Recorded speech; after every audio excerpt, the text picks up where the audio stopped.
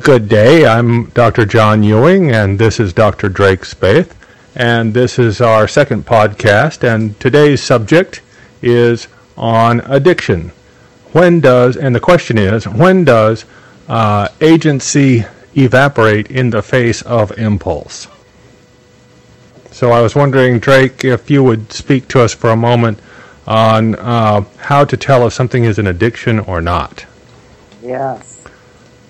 Well, there is, even in my field, which is clinical psychology, some controversy about the extent to which an addiction is relegated only to a substance that we ingest, say, a drug, something that we have a physiological craving for, an addiction to a psychological craving for, or to what extent an addiction is also a compulsive behavior, or is a compulsive behavior, something that we do again and again that we can't sometimes seem to simply help ourselves doing or to stop from doing.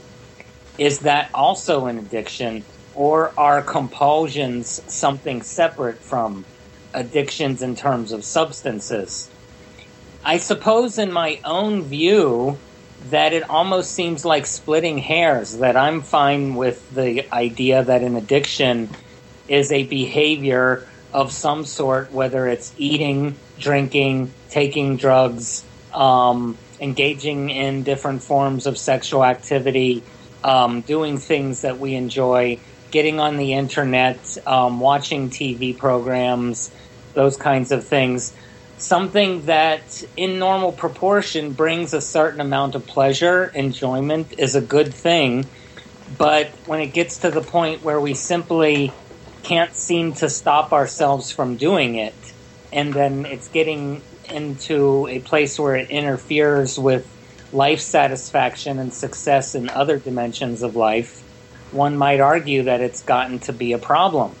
And so when do we lose agency?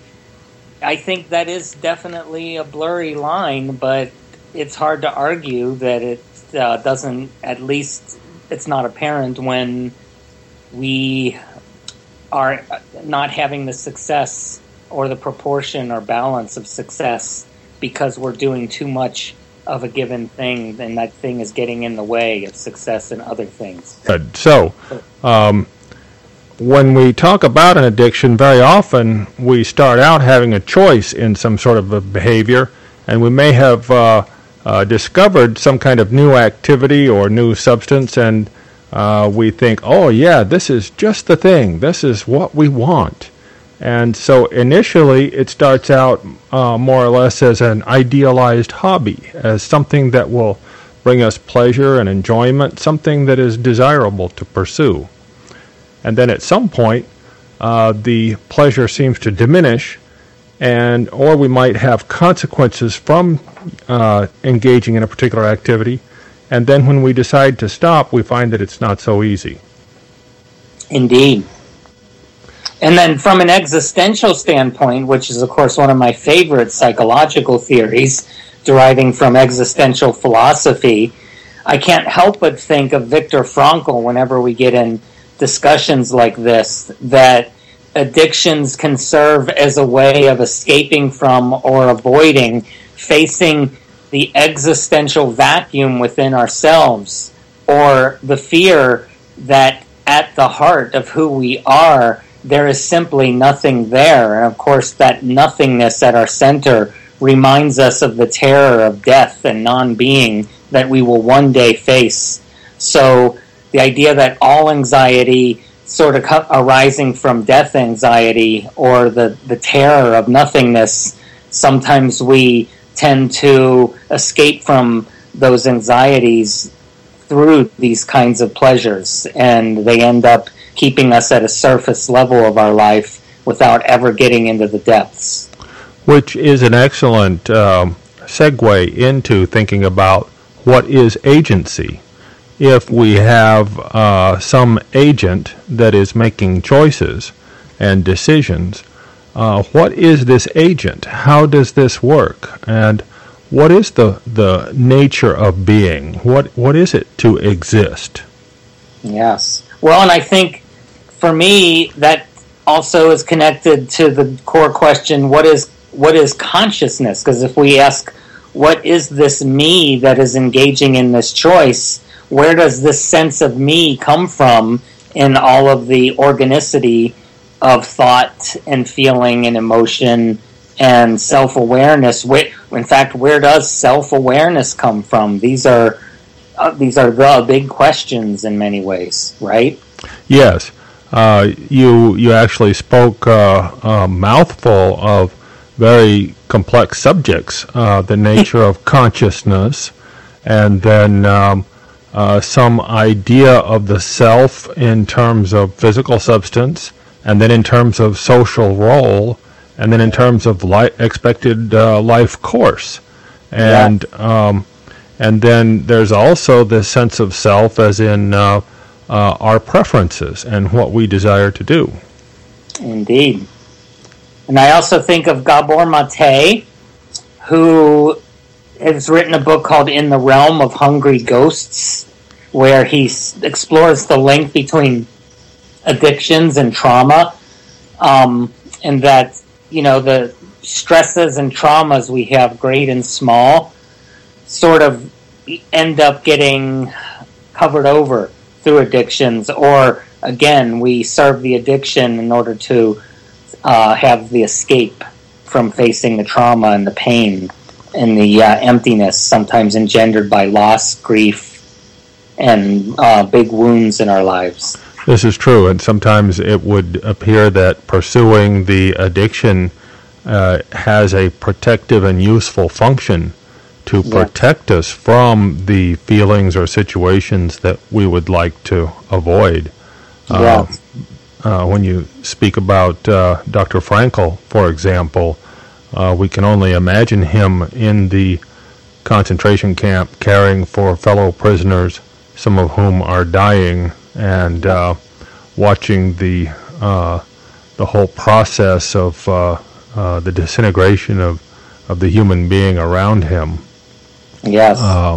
One might be tempted to get into card games or gambling or any number of activities to escape from that awful present. Yes.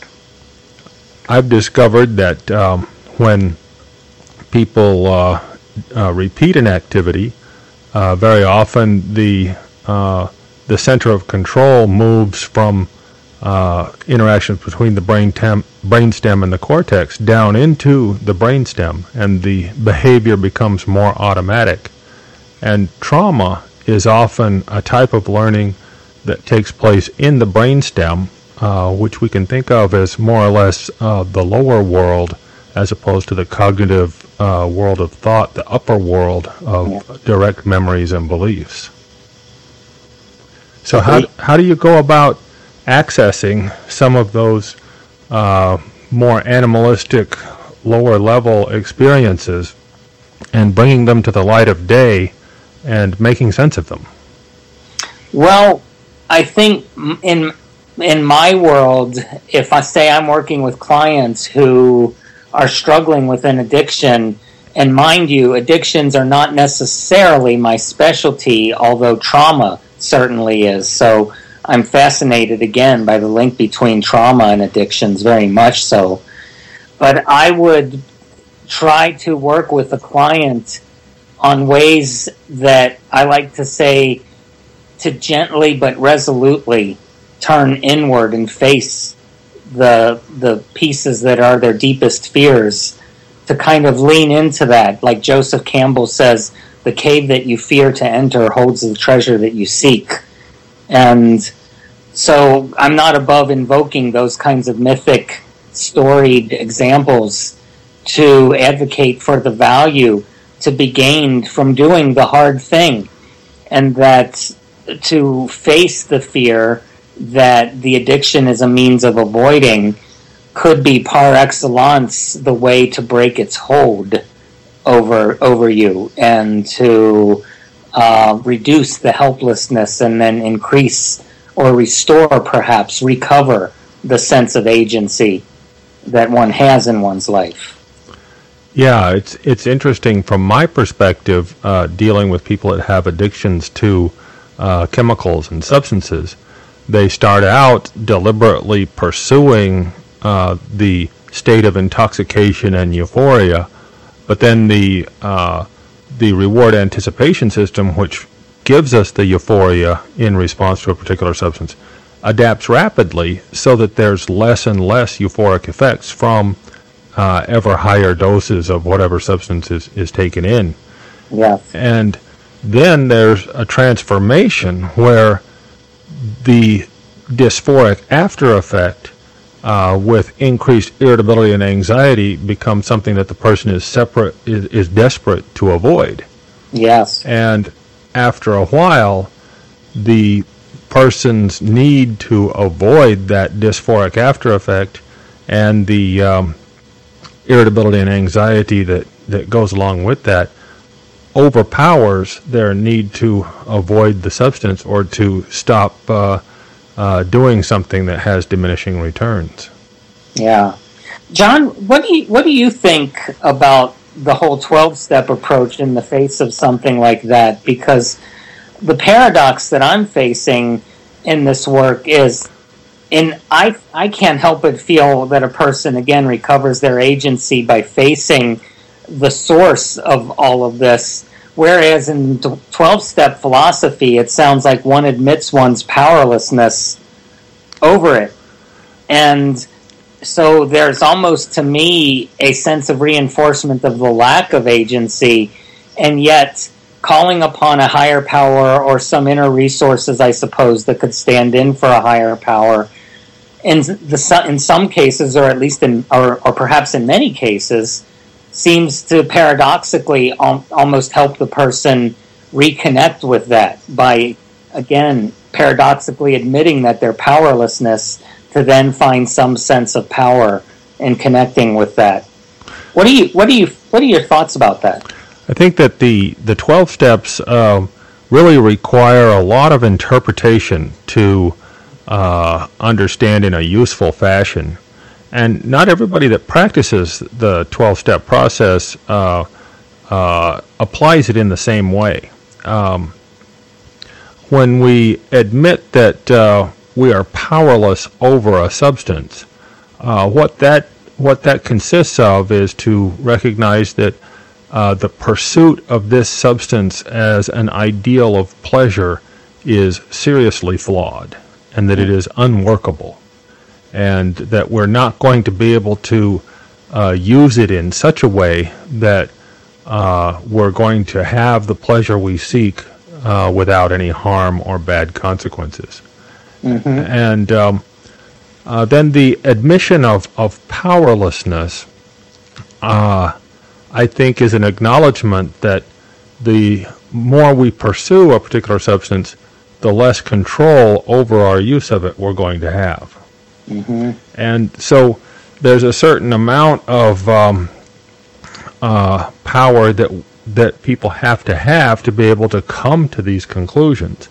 And so the admission of powerlessness sometimes is like some people interpret that as a submission to some kind of a religious edict or moral principle. Yes. And giving up of intellectual pursuit and of your own ideas. And that would be an unfortunate development, I think. And there is this incredible power of the conscious mind to rationalize its way into justifying just a little bit or just a little slip, or what if I hang out with these people, these are my friends. And this rationalization process oftentimes takes place in that upper part of the brain, the intellect, our pride, and there are other parts of our brain that may recognize that a particular substance is not good for us and that these people are not good to hang out with. And so this awareness of an internal dialogue, I think, is the value in these sorts of statements. Yeah, agreed. And, something in what you're saying puts in my mind a reminder that a lot of research is currently suggesting that one of the best ways a person can break an addiction, even as powerful a one as heroin, for instance, is for them to completely change their life circumstances at all levels as much as possible. That more than anything else will increase the probability of success. In other words, to move to a different city or a different context, to get a different kind of job and do something completely different than one was doing before, to hang out with new people, perhaps, because there's an association that's too strong with people who've been less than helpful in that a pattern. So that people who completely reinvent themselves have a greater chance of completely changing around the patterns that were reinforcing or continuing the addictive pattern in the first place. This is true. The experience of veterans in the Vietnam War is completely instructive in this regard and backs up what you're saying. Back during the Vietnam War, there were thousands, tens of thousands of GIs, maybe even hundreds of thousands, that were experimenting with heroin and becoming dependent on it while they were in Vietnam. It was potent, it was inexpensive, it was easily available, and although when we think about wartime as episodes of terror and victory, I think in reality it's mostly this horrible boredom that that people try to escape from. And so there was great fear that these veterans would then return to the United States with heroin addiction and be a great disruption to our society. And this did not develop to the extent that was feared. In fact, 98% of the soldiers gave up heroin on their way back to the United States. Many of them came by ship. And so they had time to go through the detoxification process and withdrawal process while they were on the ship. And heroin was not available to them. Yes. And then you could also say, okay, well, when they got back to the United States, the price was much higher, the quality was much lower, they didn't know where to get heroin, and so many of them simply abandoned it because it was no longer convenient. Yes. And also, this kind of dovetails into an experiment called Rat Park, where it's notoriously difficult to get healthy rats in a high quality environment to get attached to heroin or even cocaine. And if you put these rats in a very stressful and deprived environment, then they will find heroin more attractive. But as soon as you improve the environment, they will quit using the opiate and go back to preferring to hang out with their fellow rats and engage in rat-like recreational activities. And you could argue then that a similar thing happened with the GIs when they returned from Vietnam. So there was some strength in the soldiers and in the environment that they returned to that dissuaded the vast majority of them from continuing to use heroin. So it would seem that perhaps when it comes to agency and restoring agency, the social contextual factor is a huge piece of this. That, in terms of thinking holistically, when I think biopsychosocial, the social in particular would seem to be really strong. Yes, and in fact, it's very interesting to look at drug-taking activity as a ritual that supports relationships. And you could go all the way to the idea of communion or potluck dinners, People get together and they consume some sort of substance as a way of facilitating time together so that they can engage in relationships. The value being the relationship. And certainly when people get together, there's sometimes kind of an unstated competition to see who can know the most and be the best informed and understand the problems and opportunities in the environment better than their fellows. Yeah. And so some people have great difficulty then giving up their role amongst their drug-using friends. Indeed. One of the things that has also emerged, I think, is a polarized society where, unfortunately, this war on drugs has often become a war on poor people or on a war on people of color, and the perception is us versus the man, the community versus the police. And unfortunately, people that are engaged in some of these cultures, they see the police not as their protectors, but as a threat. Yeah. And turning that over is quite difficult for many people. That, for me, makes another great existential link. An existential psychologist by the name of Kirk Schneider has written a book called The Polarized Mind, along the lines of exactly what you're talking about. And the need to sort of depolarize our thinking would be a way of addressing a lot of the social issues that seem to crystallize around this either or, us, them, othering kind of mentality that springs up in the way that you're talking about. That's an excellent point, and that segues into the connection between some of the obsessive-compulsive behaviors that we see and the link to various activities or substances. People often end up in an internal struggle between different desires, and the harder they struggle, the less likely they are to be able to stay on their chosen track.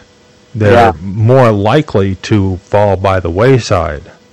For example, if I find myself getting irritated about something and I say, I am not going to lose my temper. I am not going to lose my temper. And I stir myself up and I use a huge amount of willpower to suppress my anger, when it turns out that anger is a manifestation of willpower and determination. Yes. Then what I'm doing is I'm feeding the very fire that I'm fighting against. Yeah. Well, and I wonder then, too, if it isn't inaccurate to say we get addicted to, say, depressive states or anxiety states or poor me states.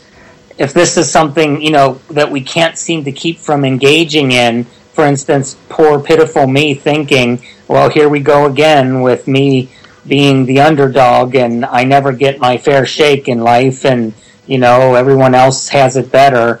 If I keep falling into that and I can't seem to stop myself from doing that, am I addicted to that kind of thinking? Is it an overextension of the concept that I'm invoking there? No, I think you're onto something that's really fundamental and important. There are these loops in systems where when we, for example, say, oh, poor pitiful me, I am a worthy person, but these other people do not understand, and then I give myself this sort of pity, but unfortunately I also have this anger at feeling deprived. And basically, yes, we can get addicted to the doom channel inside of our own head. And we can forget to tune into the opportunity channel. And it turns out that when we watch these movies inside our head about doom and how unfair something is and the treachery that's been done to us, we can find ourselves in a state of physical anticipation where we're getting ready to fight, or ready to suffer.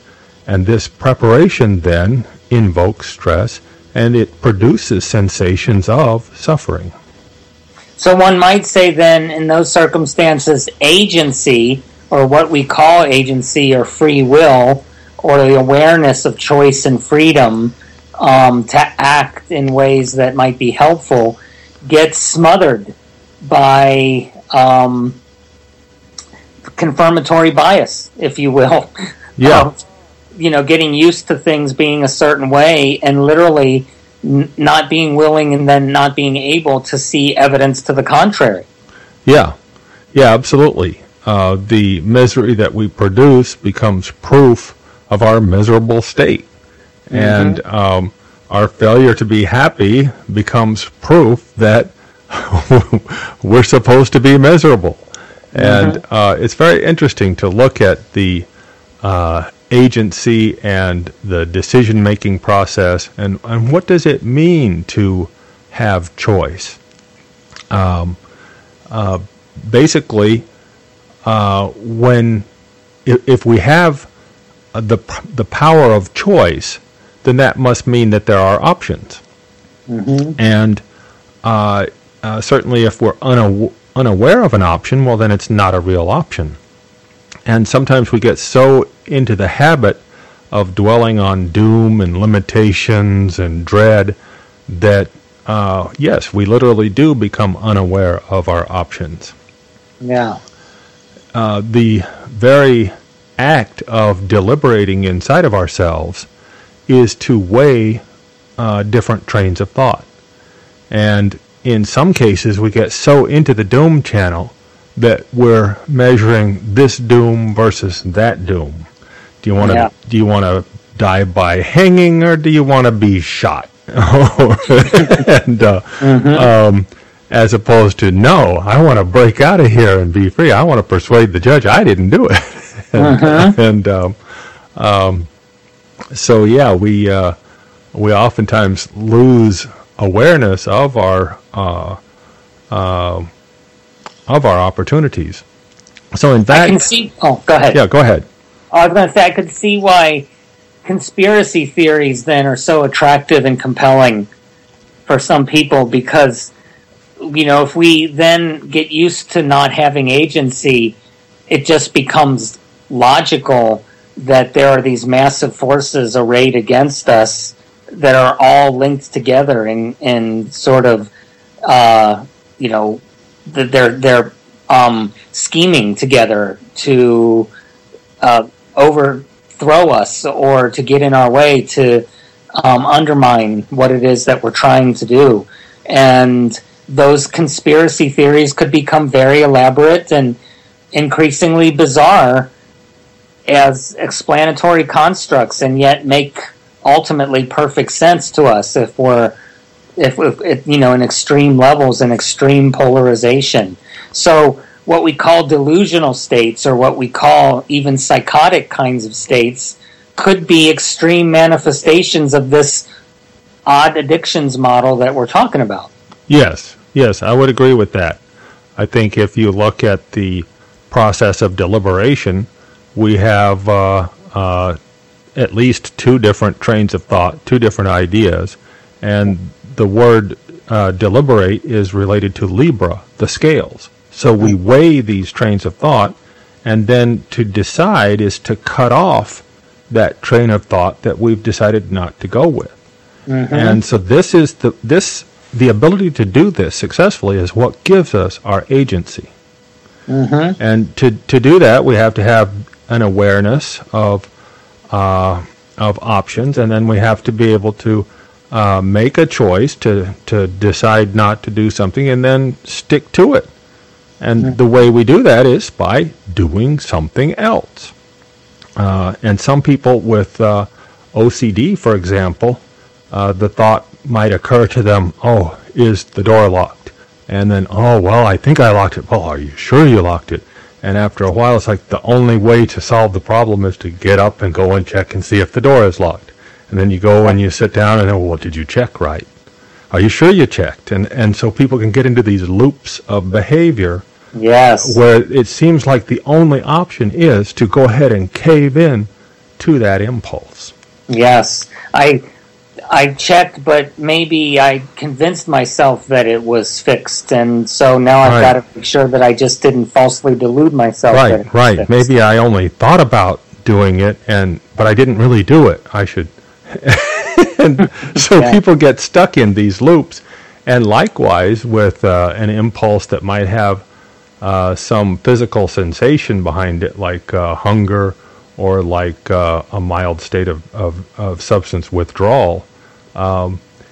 People can then get the illusion that the only way to deal with that impulse is to cave in and go and do it. Yeah. And I think then that this causes an erosion of agency. Yeah. So the opposite of the erosion of agency, where the only solution is to get up and go do it, is to pause. Yeah. And if we develop that habit of pausing before we get up and go check to see if the door is really locked or to see if the oven is off, if we develop that habit of pausing, then that can grow. Yeah. And this is basically nope, I'm not deciding right now. Yeah. That opens up that possibility of mindfulness. There we go. And that possibility of mindfulness, that pause, is, I think, the first step in growing that sense of agency that we have in the world. That cultivating that observer piece that may not seem to be present at first, but develops. That piece of you that can kind of stand back and say, oh, look at this other part of me that wants to go check this repeatedly, as if I haven't already done this a million times. Look at that sort of silly piece of me wanting to do that right now. And isn't that interesting? Isn't that fascinating? Exactly. And so when you look then at the self, what you find is that, yes, there is this observer, and then there are these trains of thought. The, oh, no, you already checked it, versus the, oh, well, are you sure? What will happen if you don't check it? And that sense of urgency that can arise. So we have at least 3 players in any one bit of thought or in any one decision. We have an awareness and that inner agent that decides, that cuts off one particular train of thought or another. And it does so moment by moment. But then we have these trains of thought that seem to have a life of their own. Mm-hmm. Even though we own them as part of ourselves, they seem to have their own sort of life, and they seem to be able to almost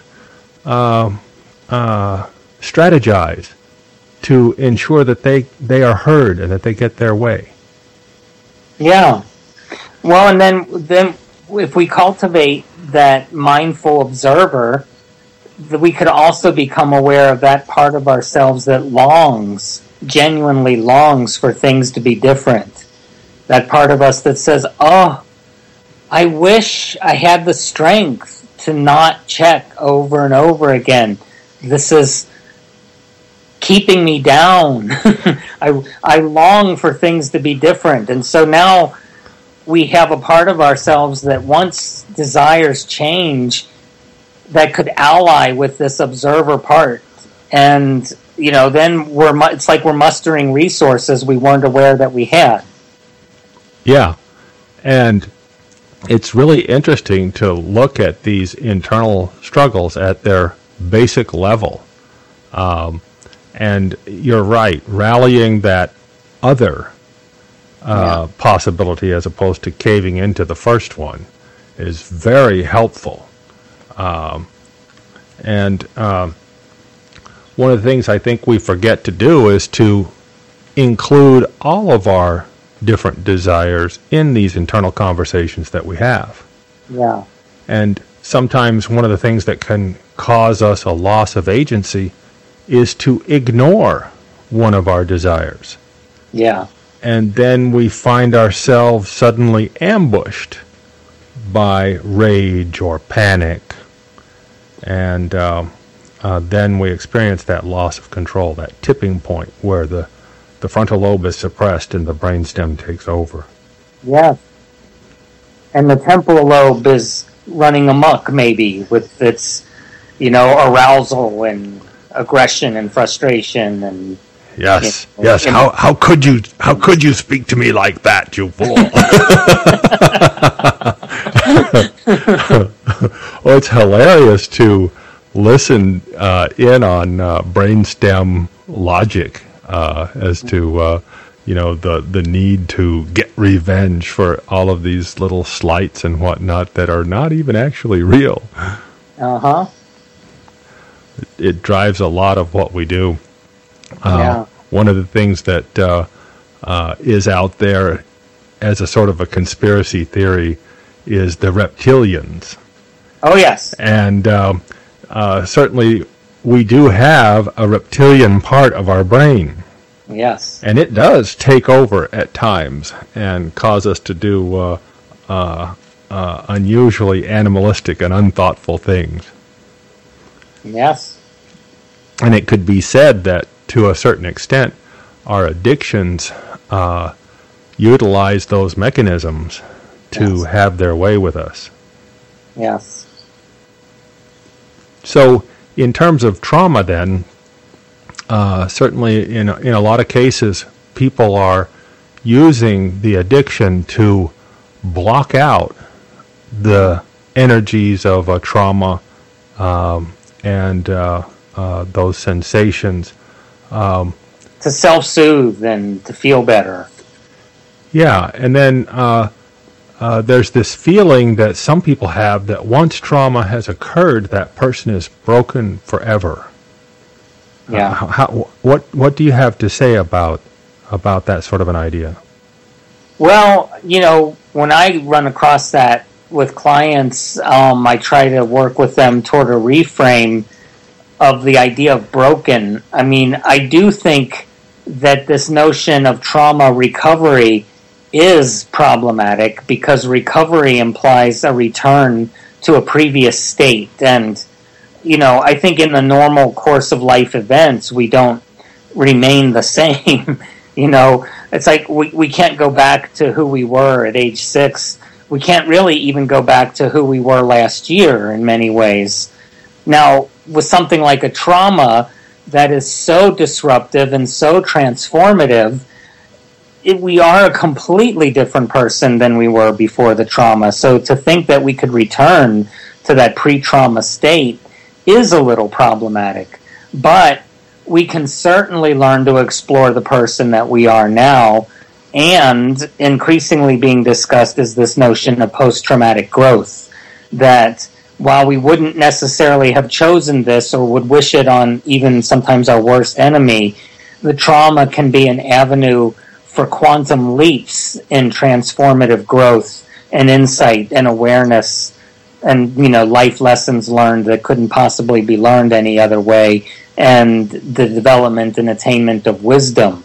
So that person we are now isn't necessarily entirely problematic person. In fact, that person could be a lot more of a wise person, too. Yeah, I agree. And I think that people do use certain key words in dealing with addiction.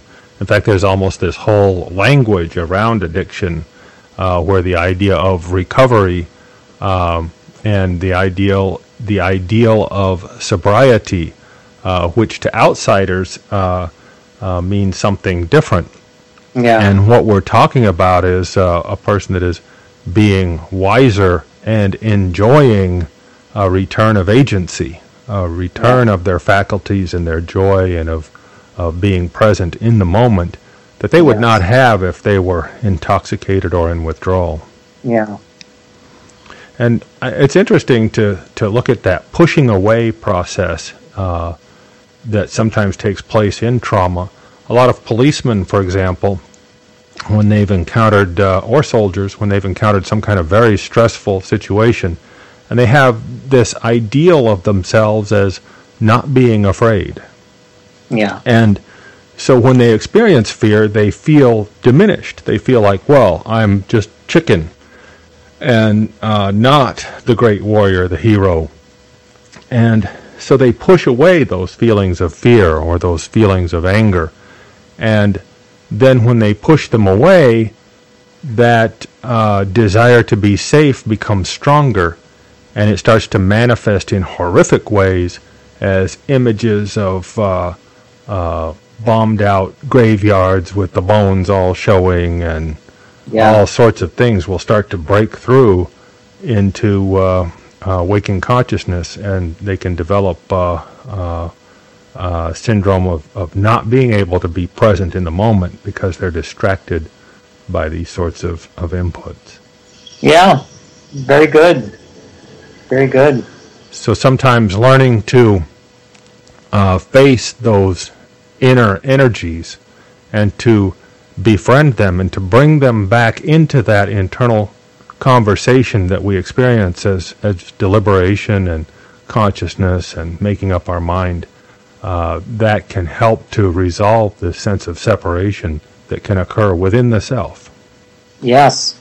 Well, yeah, I mean, again, fear being not the absence of courage, but, courage happens in spite of fear. Courage is acting in spite of fear. And I've sometimes wondered aloud with my clients if an absence of fear in certain circumstances wouldn't actually more accurately indicate a form of sociopathy. Oh, yeah, I would agree. Yeah. Well, it's interesting to open up this whole subject of what is the self, what is agency, and what is it to heal? How do you become whole? Yeah. Well, we've used up our time today, and hopefully we can continue these sorts of conversations in the future in a productive way and answer some of these questions that we've uncovered.